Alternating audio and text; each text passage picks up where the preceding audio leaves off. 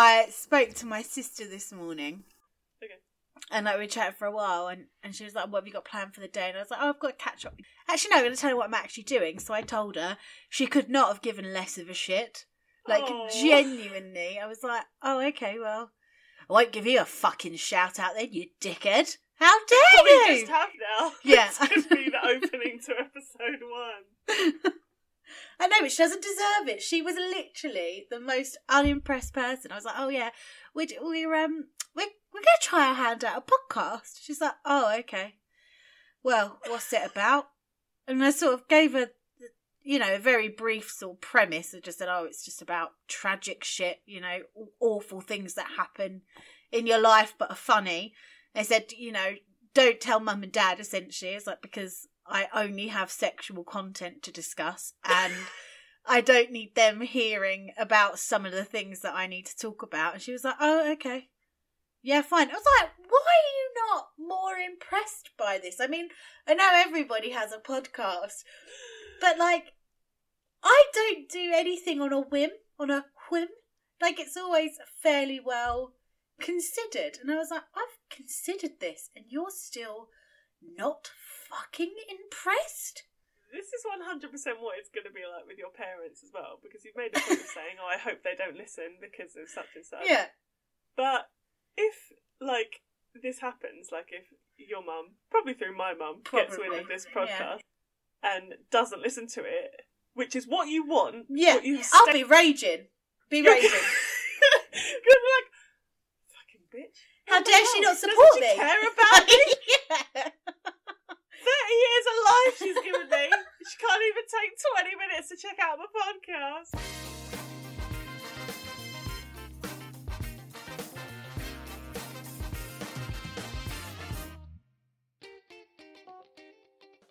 Yeah. So I'll put the music in after some chit-chat. I'll pick something 30 seconds long out of the I love that. I love your script is talky, informal chat music. Well, you knew exactly what I mean, didn't you? Yeah, exactly. But I would have preferred if you put chitty chat. I think that would have been more of a vibe. For next week. Soz. Chitty chat. I did say that notes were welcome and you didn't reply to because it felt nitpicky, but now we're here. I may as well tell you. I'm happy to nitpick in person. Yeah. Well, it always seems very passag on text. I am the queen of passag, so I can take it from you, don't worry. Whereas I'm just the queen of ag. There's no pacificity about it. I'm either aggy or I'm not. Anyway, talky informal chat or chitty chat is my preference. Music!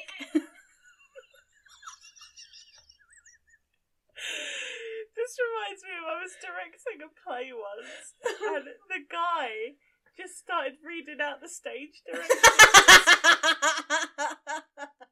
Well, actually, it was a filmed thing. Yeah. And it was like a vlog. So he was like, oh, it's really nice to see you today. Character name, looks into camera. And me and the other director just looked at each other like, Hundy, are you doing that on purpose? Is it like a funny... funny? Are you being funny? You're doing a bit. Yeah. And then he was like, no. It went on for like 20 minutes where he would just like raise his eyebrows. So we were just like, no. Absolutely phenomenal. Anyway, by all means, read out all the stage directions, Freuda. Welcome to Misery Loves Company. The podcast dedicated to those moments in life so tragic, so embarrassing, so pathetic, so frustrating that the only solace is that they make a good story. We are your hosts, Sharden and Freuda. Episode 1. Episode 1. Oh my god, this is going to be just absolute chaos and I am so keen for it. You are a pretty keen bean. I was going to ask if you too have a post-it note in the vicinity with our pseudonyms written on them, as I do. No, instead I have notes. Oh, what? I have notes today, and it just is. I've underlined your pseudonym multiple times, and it's in front of me. I was thinking of pushing one up on the actual laptop, but I thought, oh, fuck it, I'll forget that. You do need to remember your own as well. Oh, I'm definitely... Well then, but how many times do I speak about myself in third person? I don't know. We'll find out. I imagine a lot when you're like being the other person in an anecdote or a story. You know. I mean, this is all very much for your benefit. Well, not for your benefit. Yeah. I think it's good that it's anonymous. But I mean, I work in the arts, so it's almost expected of me that I have a failed podcast. Yeah, especially like the douchier the better. Yeah, if I turn up to a job interview and I haven't... Oh, you're not getting that job podcast. I know, they're like, look at my CV and they're like, what the hell are you doing with your life? Like, whereas I am... Are you even serious about this role? I'm in such a corporate environment. Like, I'm just so nervous that, you know, as much as I love the company I work for, I don't think I'm going to be there for, you know, time immemorial. So there's going to come a point eventually where I decide to leave. And if anybody Googles me and this comes up and they're like, have me chatting away going, and then it came on my thigh, I'm not getting that job. I'm not getting that job. So I love that that's your go-to example. Came on my thigh. That's just a little taster, listeners, of what's in store. What's the context? You'll find out. Yeah, you'll find out. I'll just trail that and then probably forget to actually tell the story for the rest of the podcast.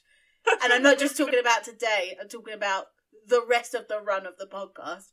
We'll probably get emails at some point in a year's time going, so tell us more about that come on the thigh thing. And I'm going, no, well now we have to make it canon that we're never going to tell. Yeah, I'm never telling the story about the come on thigh. You will never know. Or maybe it'll be our final episode. Yeah. It's going to be the most disappointing story now. We've overrated it so much.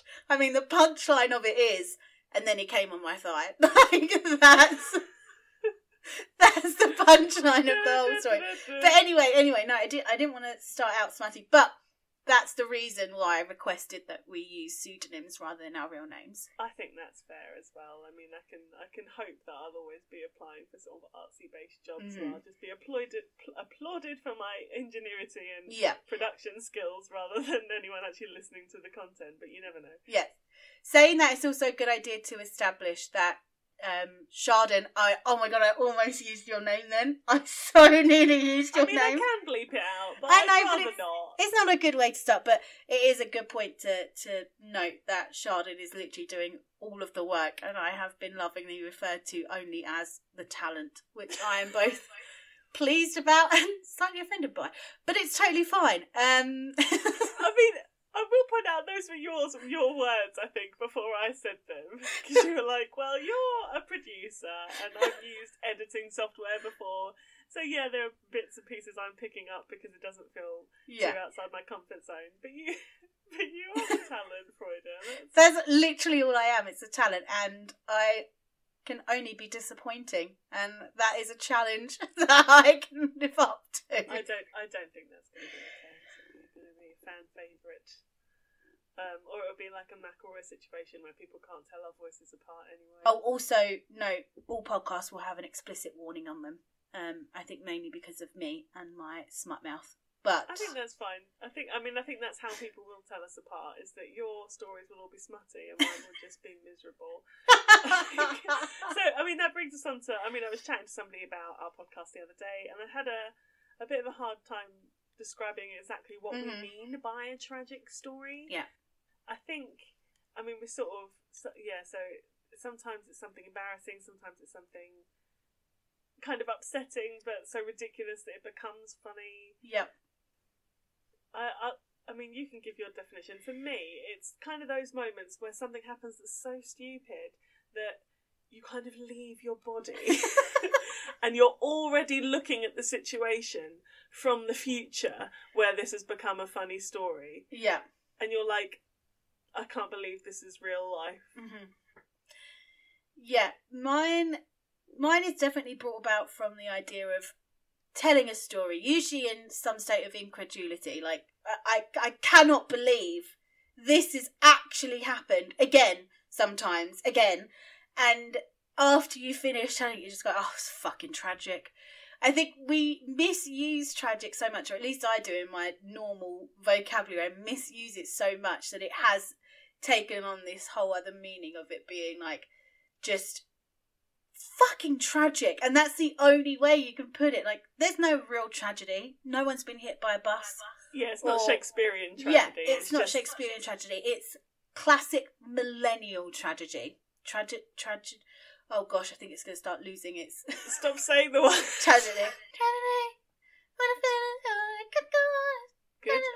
20 minutes in or something, and singing. Oh shit! I can't say that now. What's your It name? was you! I thought It was going to be me! 20 minutes in, and Freuder is singing. Yes! First person to fuck up. Fucked it up. Right. Keep your knickers on. I'm not wearing any knickers. No, I am. I'm wearing jeans today. Very on brand. Very on brand. So yeah, we're going to mix it up a bit. Sometimes it'll be sort of long form anecdotes, like settle down, let me weave you a tale type. Yeah, CBeebies vibe. But yeah, CBeebies vibe, 100% less sexy. Yeah, 100% less sexy. And 100% less appropriate for children. Oh my god, if I could in any way, shape or form pull down the energy of the CBeebies bedtime story into myself, I would 100%, but I know that's not in my wheelhouse. No, it's not. It's just going to sound like some awful ASMR porn that doesn't turn anyone on. Yeah, what's the opposite of ASMR, where it doesn't relax you, it makes you feel agitated and Yeah, upset? what's it called? You know, like they do it, don't they? Like the nails on a chalkboard and stuff. No, but some people like that. Like, this has got to be not... Like, there are some podcasts I listen to when I fall asleep because their hosts have relaxing voices, and this is Yeah. not. So, like, two fucking apple sellers screeching at each other from opposite ends of a market. Pound your banana, £2 your pear. Lord. I just had a thought. Are you wearing headphones? No, I'm not. Are you now going to be picking up all of my awful laughter coming through your speakers? Well, okay. I'm plugging in the headphones now. I couldn't remember if I wore them when we did our little testy test. I think you did, because I think I had the same feedback piece. If you have any tips on sound editing or podcast management, feel free to put them on a postcard. Yeah. And also, apologies after the fact if the initial 10 to 20 minutes of this podcast is inaudible. But you know what? Fuck it. It's free. Yeah. What do you want? It's our first one. It's supposed to be scrappy, so that in our 10-year anniversary, we can look back and be like, oh, think how much we've learned. So we were talking about some of it maybe long form, anecdotally, or some of it will be short form. Yeah, like conversations on a topic, because there's some little tragic things which are funny to talk about, but don't necessarily take 20 minutes to tell. Yeah. And we are 100% open to the idea of guests on the show. Obviously everything's anonymous. We've talked about that at length. Yes. Either in person to tell your own story, or if you're very, very bashful, then we could always read out something you send in, but we'll give information at the end as to how that can be achieved. Super keen to hear what anyone has to tell us, essentially. I love how stupid people are. And I love the awful situations they get themselves into. So I'm ready. I'm ready and willing. We live for these stories, and Freuder and I have been friends since like fetushood, like literally in utero. In utero, not the same utero. No, separate uteros. Socially distanced uteros. Of course. And had wine catch ups where we would just relay the hideous things that had happened in the several months since we'd last seen each other, and we're like, maybe we could monetize this. What was so annoying about it, though, was it really took the lockdown for us to virtually catch up, which is ridiculous because we've lived apart since we were 18. Yeah, genuinely. So 2 years. No, I'm joking. I'm old as fucking balls. I was so young. So yeah, that was super, super frustrating. But as Chardon said, also very eye-opening in the fact that we thought we find ourselves absolutely hilarious. Like, I cannot understate just how funny we find ourselves, and we thought other people are going to find us just as engaging and hilarious. Well, 100% of the joint audience we've shared in our lives is just our mums. Bacterial friends, and they don't find us entertaining whatsoever. So, 100% of the market research we've done says this will be a failure. So, but you never know. Someone out there might find it funny. I suppose we should launch into our first story. We should do. I believe is yours, Freuda. So, the loose theme this week is just love lives. Yeah. Romantic lives. Yeah. But the two stories aren't particularly connected. No, the stories aren't connected at all. And when I originally pitched my story to Chardon, she looked at me with absolute first revulsion and shock that I'd want to use this on the very first episode. But I thought, do you know what? Start as you mean to go on. And I really... horrifically. Yeah, horrifically. I really feel like it gives you an incredible sense as to what's to come, especially from me content-wise, because the story I'm about to tell you isn't even the worst story that I have in my arsenal. There are worse. But it's also, it embodies the idea of tragicness. So a couple things first, before I get started. We've already discussed a couple times that all names are going to be anonymous. I have a system of naming people. It's not particularly good or scientific, but essentially I refuse to give a prospective man a name until they are locked in, because it encourages emotion. Until they're locked in, until they're secured, because it encourages emotional attachment. And I've been single for an incredibly long time, 5 years nearly, to be exact, if nearly can be exact.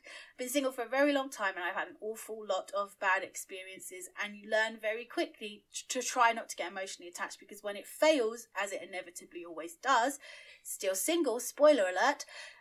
Also, boys, if you enjoy the sound of my voice, I am definitely open for offers. And so anyway, so the naming usually has something to do with an aspect of them. Some of the names are particularly lazy, so I'm either going to give somebody the real nickname that I give them, or a new nickname from a list of really ugly men's names beginning with a B. Okay, we need to, I'm just worried about, you say men's name beginning with a B, I don't want some prospective fan whose name happens to be Bartholomew now being really upset. There's something fundamentally funnier about male names that start with a B. We don't make the rules. They just do. But no shade is intended. Yeah, exactly. This is just, it's something that I've done for years, and I find it hilarious, and if you don't find it funny, then get your own podcast. So, That's the welcoming attitude we want on episode 1. If you don't like it, fuck off. So, the story is, I was dating this guy, let's call him Boris. Oh no, that's the worst B name. I know, but it's a great one to start off with, right? No relation, I'm assuming. No relation, zero relation. No one from the press department at 10 Downing Street at me. This is not Boris Johnson. He's gross. I don't have another secret child of his. Yeah, I definitely don't. No, nothing's grown inside of me except for some bacterial cultures. So, I can edit that one out. Absolutely not. Absolutely not. What makes you think I'm getting rid of bacterial cultures? Like you should be, dirty bitch. Lord. Anyway. So you're dating a man who's... I was dating this guy Boris for about 6 weeks. We'd met off of a dating app, as everybody does. This was about, I'm going to say, maybe 3 years ago now. That was quite a while. I don't know why I thought it was more recent. And it was the first time I'd sort of formally dated somebody since my big breakup. And I was really, really hesitant. You know, it took me a while to get into it. But anyway, we were dating for about 6 weeks. We've gone, sort of gone on a handful of dates. And it came up to our first grown-up sleepover. Okay. So and what you're saying is there was an understanding that this was the well, time. No. I'm misrepresenting this. It's just the first time we were sleeping over, and in my mind, one thing that put me off the most about men, especially when dating, is when when they feel the need to give you a spoken understanding. Okay, so tomorrow is boom day. Yeah, so I remember texting him, and we were meeting up for drinks, and I lived in Hockley at the time and he lived in Westcliff, and we were going out for a few shandies. And he was like, look, you can stay over at mine if you like. And I was like, okay, cool, great, that's brilliant, thank you. Again, we'd never stayed in each other's home locations prior to this. And he was like, oh yeah, maybe we could get some romancing in. And I was like, whoa. I'm not a sure thing. But also, if you hadn't have said anything, I'd have been a sure thing. It would be more likely, yeah. Please don't discuss it, right? Romancing is a great innuendo for it. I've not heard before. It just gave me the absolute whips. But anyway, so we'd gone out for drinks, and then we went back to his, and we were sort of in bed, and the things started to get a little bit, spicy. Yes. And he literally stopped dead and was like, oh, I didn't think that's what this evening was about. I was like, okay, well, no, I guess not. And isn't it lovely to have sex without pressure? What's your argument here that isn't what this is about? Ugh. So the following week, I invited him over to mine. So although things got spicy, you didn't actually do No, because that wasn't what the evening was about. Okay. Bear just in mind, romancing. At this point, At this point, I'm totally without clothes, underneath him, and he manages to stop himself and go, that isn't what this evening's about. Okay. We respect a person's choice. We definitely respect choice. Of course. But also, what the fuck? We're going to get so cancelled. It's only episode 1. I mean, this was my personal feelings. Obviously, as soon as he said that wasn't what this evening was about, I didn't argue with him about it. I just accepted it. I just accepted it. It's his choice. His body, his choice. But internally, I was going, I've shaved every bit of hair off of my body and moisturised. What the fuck? But at the same time, it's his body, his choice. Yeah. So the following week, I invited him over to mine. I think it was a Friday night or something. And he came over. And I cooked dinner, which was obviously awful, because chef I am not. And we went up to my bedroom, because at this point I was living with some friends. So we went up to my bedroom and we were watching, I think it was Deadpool or something. Sexy. And, yeah, really sexy. I was all watching Deadpool on my bed, and, we got a bit, The podcast can't see you. Oh, okay, wiggling your shoulders suggestively. Sorry. I'm not going to audio describe it. You need to speak to the people. I would love you to audio describe it. But anyway, okay, so we got a little bit frisky, okay, and we got to a critical position where clothes were no longer on our bodies, and the requirement, basically he lost his hard on. I don't know how sensitive I'm going to be around this, or I can't be bothered to think of non-harsh terms for it. He got a flop on. And first off, there is zero shame whatsoever with losing an erection. Especially the first time you're going to have sex with a woman, there is absolutely no shame in it. There was no judgment from me. I wasn't angry at all. Not that I had even any grounds to be angry. I think we forget, primarily as women, that we have the ability to just go. To just spit on it and go, there you are. We don't have to finish. Yeah. We genuinely have to make zero effort. We obviously choose to make effort, but in the active action of sex, for us, it's a lot simpler than the male. Yes. And especially when it comes to the first time, and it's such a pressurised situation. So, anyway, so he lost it. And I was like, it's cool, it's fine, we'll just keep watching the film. About 20 minutes later, things started going again. Okay. And things were staying in place. So I just hopped on. Okay. Because I was like, it's good to go. We're both without clothes. He's erect. I'm going to start having sex with him now. So I hopped on. And I was going for a little bit, and I sort of like, he was being really odd. Like, there was no verbal cues. You know, usually when you're having sex with someone, there's a moan here, or a gasp there, or like even a bit of heavy breathing, you know. You give some form of verbal indication that you are enjoying yourself. Yes. I was getting nothing. It was dead silence. So I made the fatal decision to ask him if he was enjoying himself. Okay. And so I just said, is this all right? Like, is this like, do you like this? And he was like, yeah, it's all right. And I obviously just sort of stopped. Like, he's been asked if he likes prawn cocktail crisps. Yeah. You know, like, I was like, that's all right. I was like, all right, are you having me on? Like, I'm putting out my best moves here. I don't get on top for anybody. Like, are you having a joke? And Dead looked me in the eye. Bear in mind, we are still interconnected. Yes. And he looks me dead in the eye and goes, just rather see you as a friend.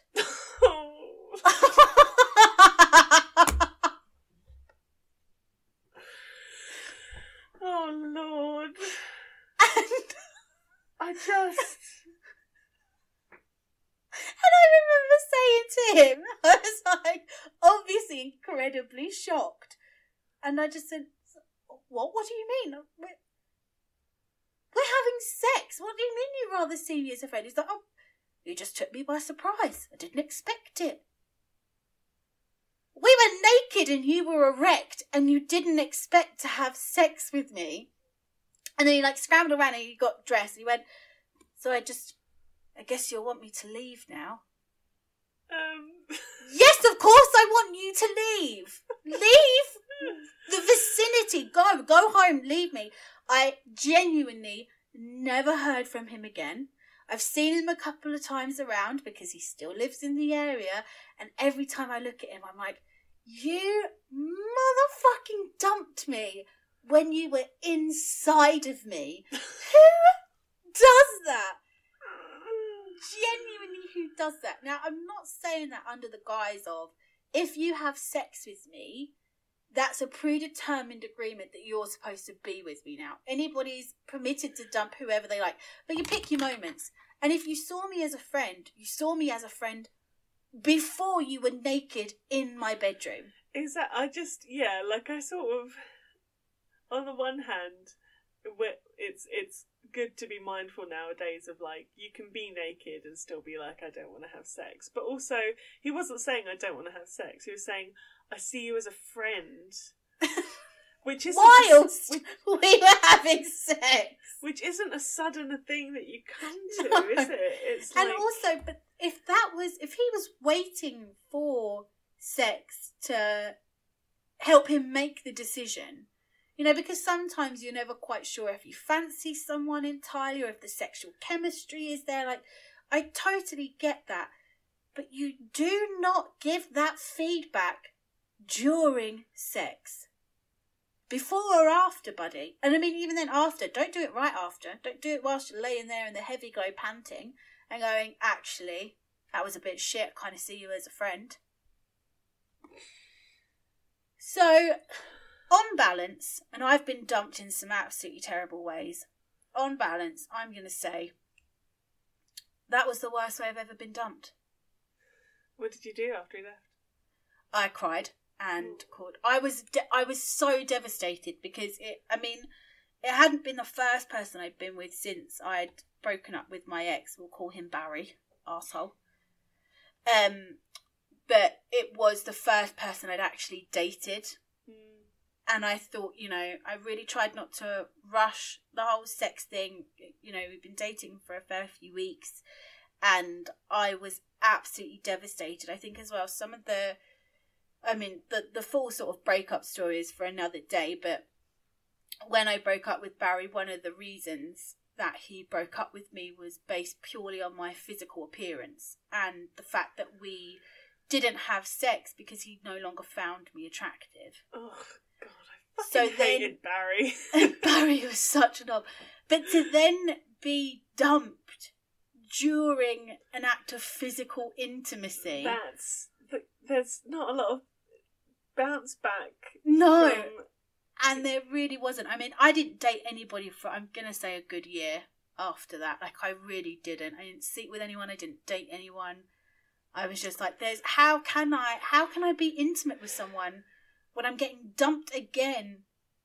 Because it felt like, for me, because of sex, on reflection, I think the reason why was because he was just not feeling it. And I think it got to a situation where he didn't feel comfortable telling me he wasn't feeling it, and then it just came out, but during sex. And I've been told multiple times that somebody just isn't feeling it, and I respect that so much. You're not wasting anybody's time, you're not hurting anybody's feelings. If you're gonna dump someone, be completely honest with them about why. Do not ghost a person.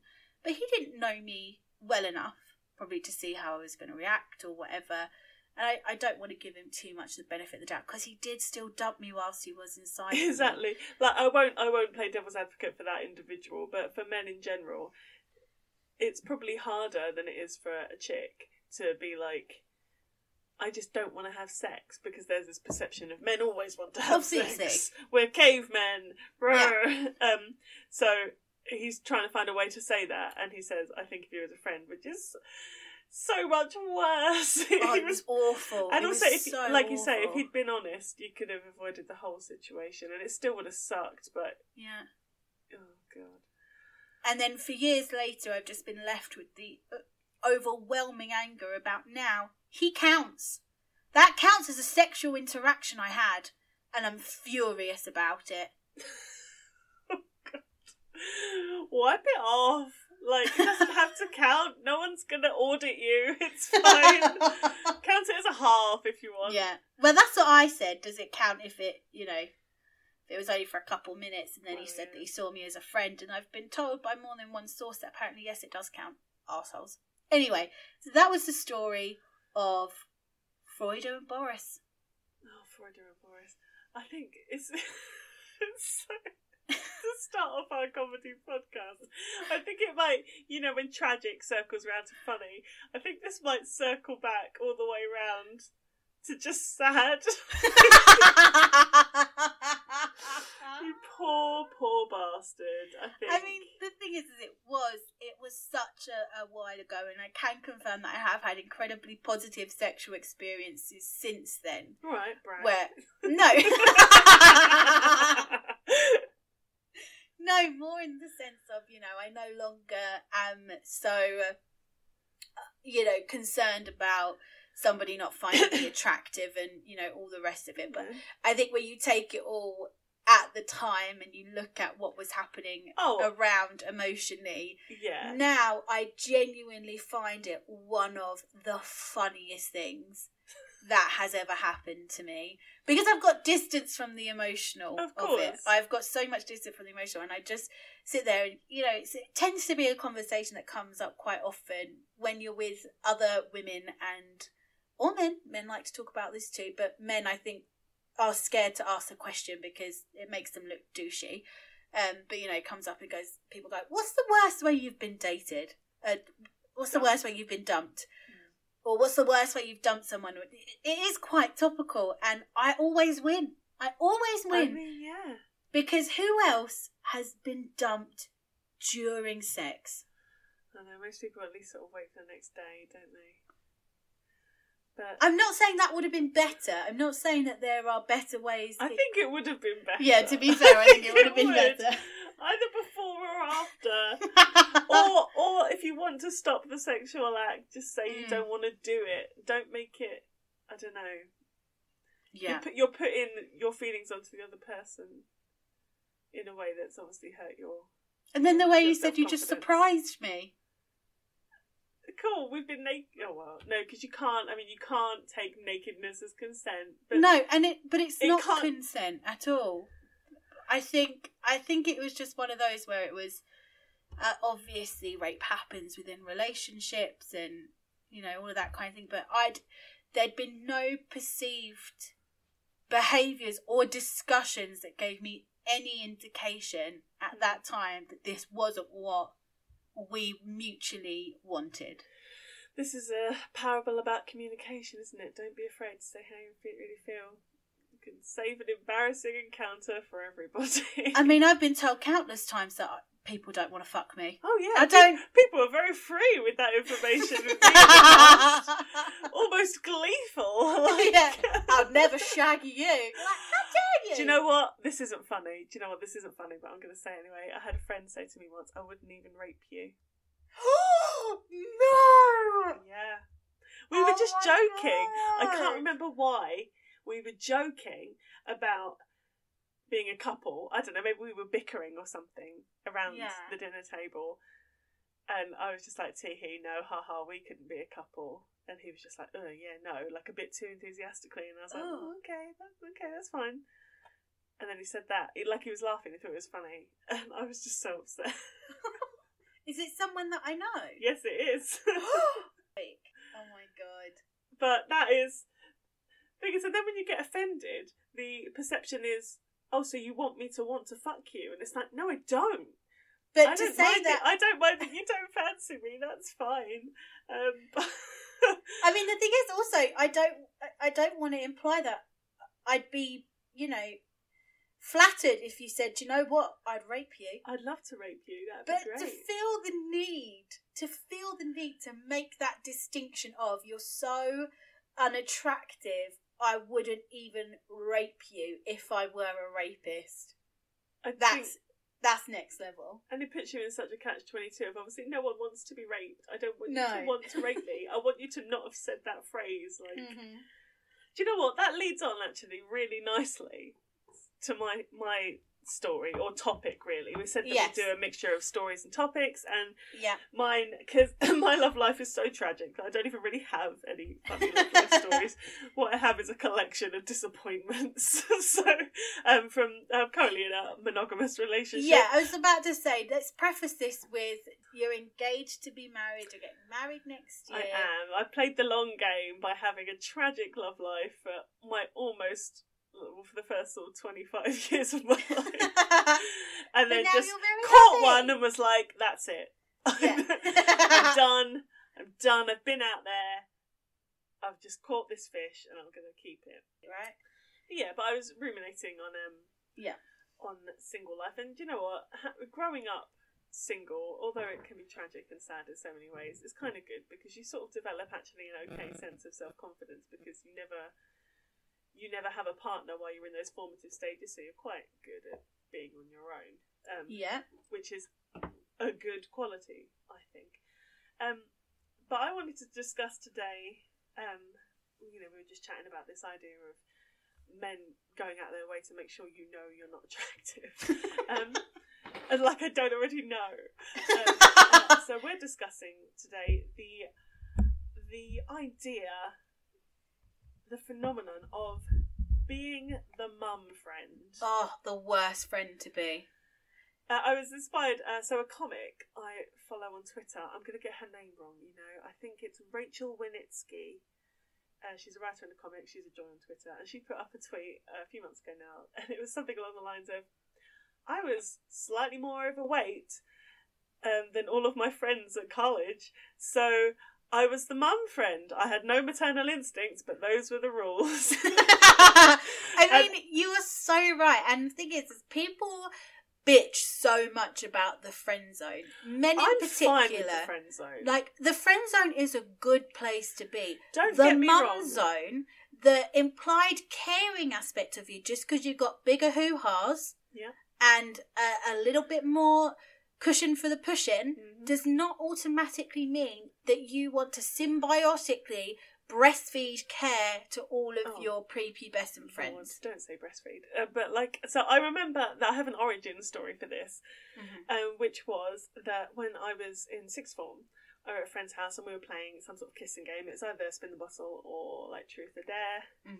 And people were kissing each other and it was fine in that innocent way you do. Yeah. And and me and my one of my best friends at the time, who is a man who's not into women, so it was a moot point anyway. Exactly. There was nothing to be lost by not thinking that this man didn't fancy me. That kind of went without saying. I still have a huge amount of love for this person. It's just a funny story. The bottle landed on us, or it was our turn, or whatever. And he said, "Oh no, I couldn't kiss Chardon. She's like my mum." Oh. And there's me, I'm like 16 or 17. I was absolutely blindsided by this. I was just like, what? And again, it wasn't like, oh no, I'm sad, you don't fancy me. If he'd have turned around and said, Chardon's like my best friend, or Chardon's like my sister, I'd have been like, that's correct. But also just suck it up, it's just a silly game. But I'm not going to ask you to impregnate me after this, okay? And it also isn't incest because we're not genetically related. But anyway, I was just... And I was really upset. No one could understand why I was upset. And also I didn't make a fuss about it because I wasn't that sort of kid. But I was just... To be fair, you're still not that sort of kid. I'm not. I would just... If someone said something offensive to me, I would just smile and then ruminate on it for the next 30 years. Like a healthy person does. So I was just a bit shocked. And I was like, what? And I think we did eventually kiss and the game went on. And but then I was just sort of like the next few days just thinking, am I mumsy? Like, I'm overweight and I'm a nice person. I've always thought of myself as a good friend. Like, it's a trait I really like about myself.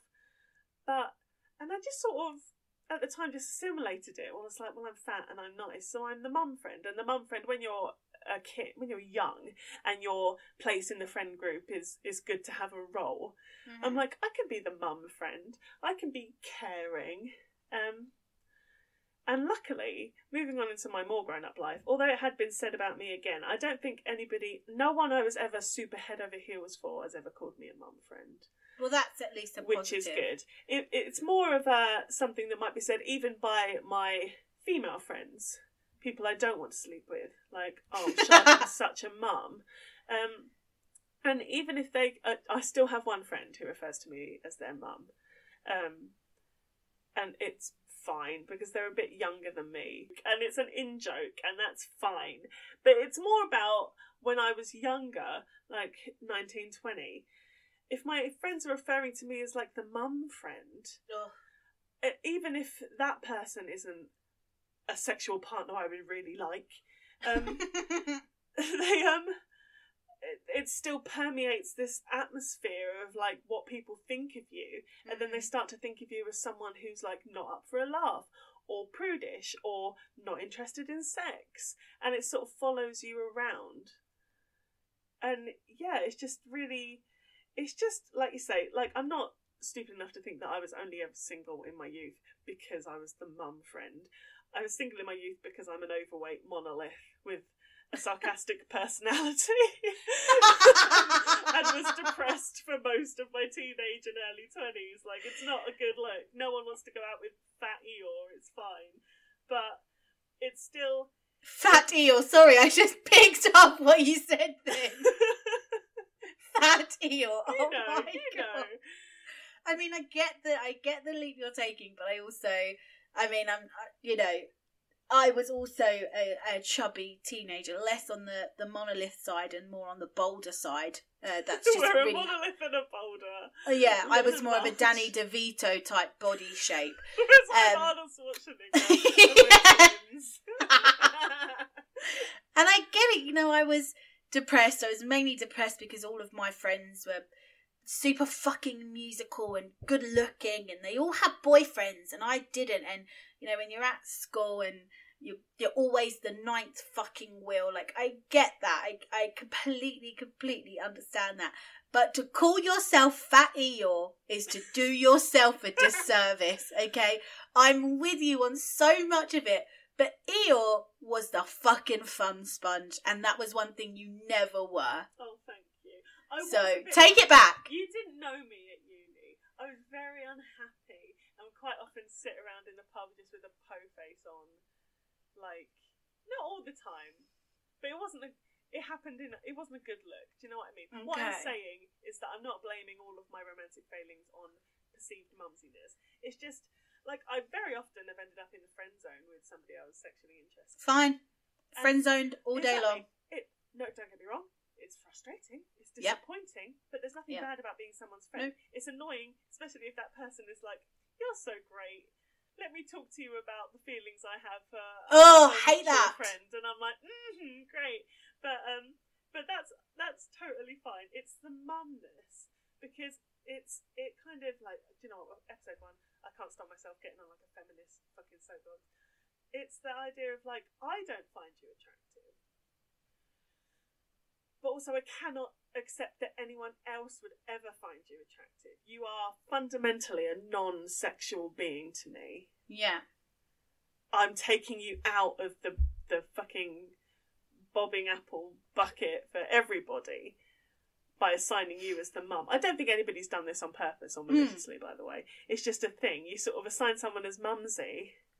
And that's what you are for the rest of time. And that's what you are. And do you know what? It wasn't until my mid-20s, after I'd long left uni, but I was still sort of friends with quite a lot of the same people, and I was just like, I'm not...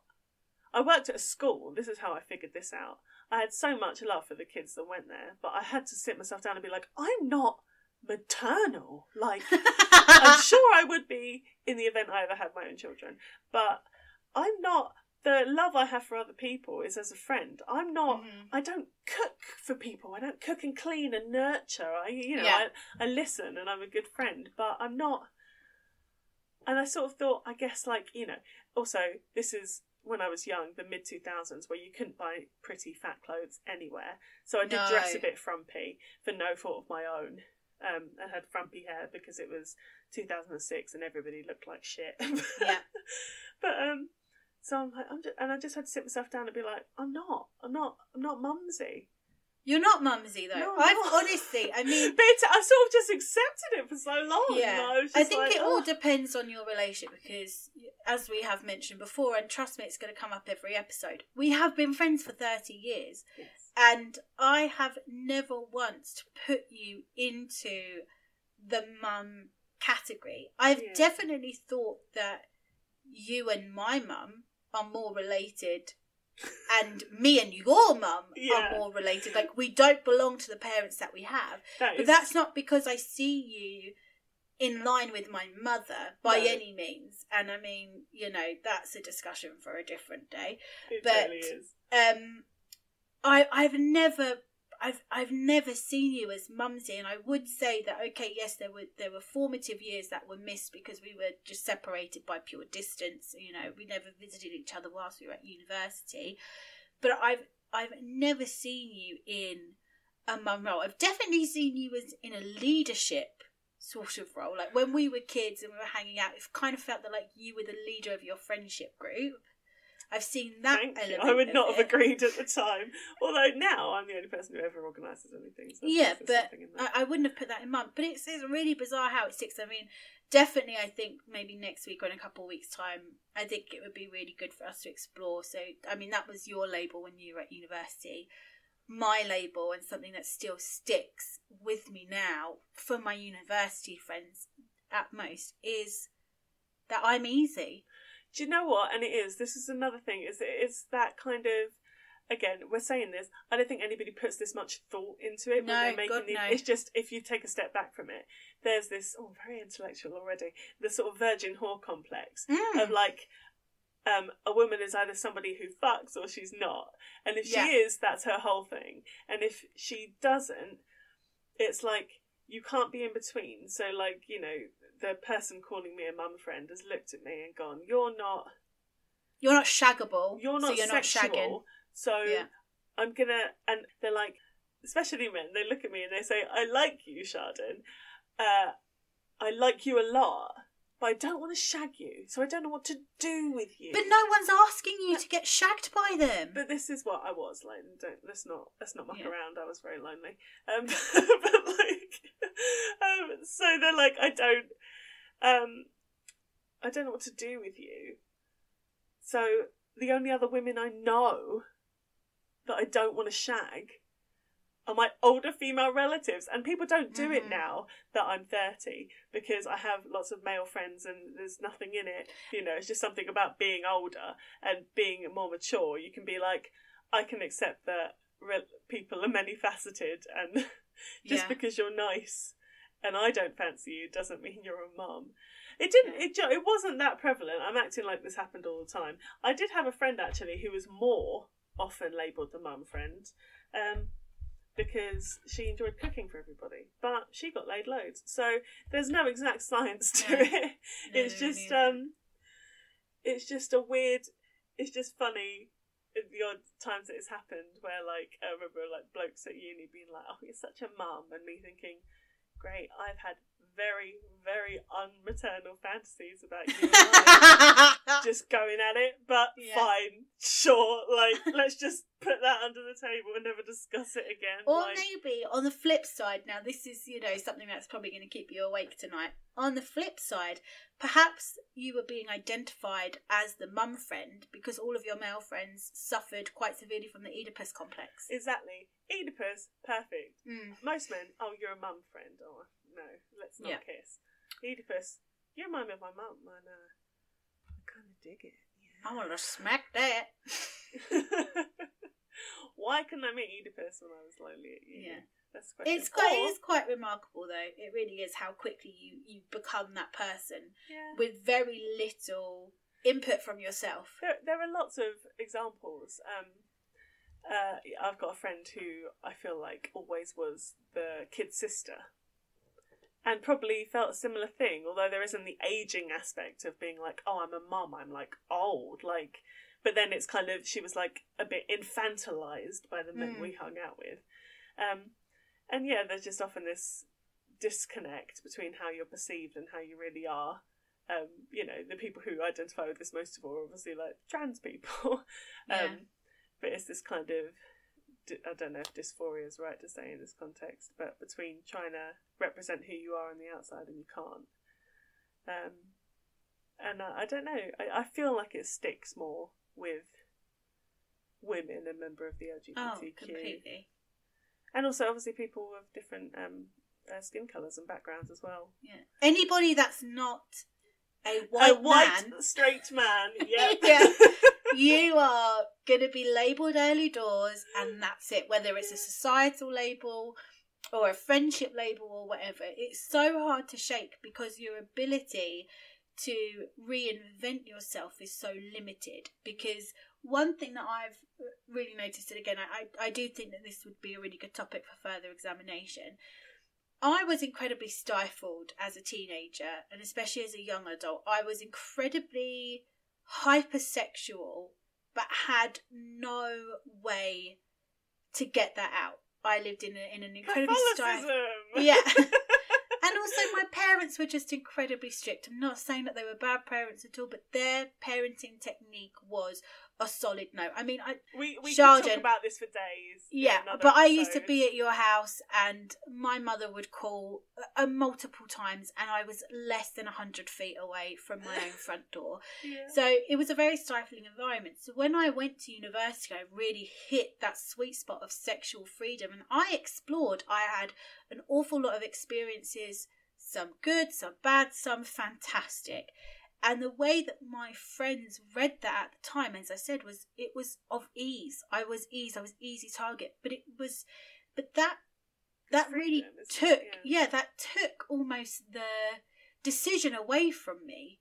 No, I'm not easy. I'm deciding to sleep with every single person I slept with because I want to.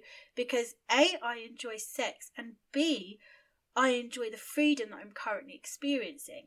And it's got to the stage that, 10 years on, if I even mention a guy to my uni friends, they're still like, oh, yeah, Essex bitch, did you take him? I'm like, this could be, we're grown-ups now. The people that I'm talking to or the people I'm dating, they're also grown-ups. Like, okay, yes, I'm perpetually single, but that doesn't mean that everybody's a conquest. And I think that my friends still see me, like my female friends definitely don't. My female uni friends definitely don't. I think they identify, even if they didn't understand it at the time, I think now with age, they definitely identify that sexual freedom that I was experiencing. But I think the guys... you're still so young. when you're 18, Yeah. 19, 20. Even if obviously you're mature in a lot of ways, but your brain, it's still easier to pigeonhole someone than not. Yeah. So you pick a role, and quite often when you're in that group, you lean into the role even if you don't like it, because it makes you feel secure. And you know your place. It's almost like guaranteed safety within the group, that I'm like, oh yeah, see that guy? Fucked him. I mean, to be fair, I did usually fuck him, but... Oh, God.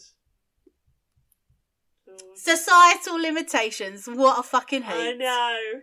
Don't judge a book by their vagina. I don't know. I'm not saying it made me happy, but I definitely enjoyed it. Good. I'm really glad. I mean, I feel like that's a good place to wrap up. I don't know about you. Yes, I think so. I think, so tragedy in a more general sense, and then very specific in terms of your story. But, yeah, speak more. Yes. Should we do that? Should we try and have a Sonic the Hedgehog Saturday morning cartoon, like, moral at the end of each of our fucking things? Like, don't do drugs, kids! Yeah. So from me, the moral of my story is have a more open communication with the person that you intend to have a physical relationship with.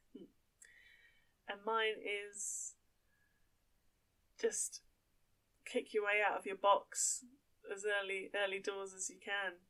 I did eventually. You did eventually, and you are now in another lovely box. Great. We're literally all in boxes. We are all in so many boxes right now. It's not a fun image at the moment of us all in our little... Oh, Christ. Yeah. But thank you for listening to the first episode of Misery Loves Company. If you have a tragic story of your own, we'd love to hear from you. You could be a guest on the show, or if you're feeling bashful, like I said, you could write in and we'll read it out for you.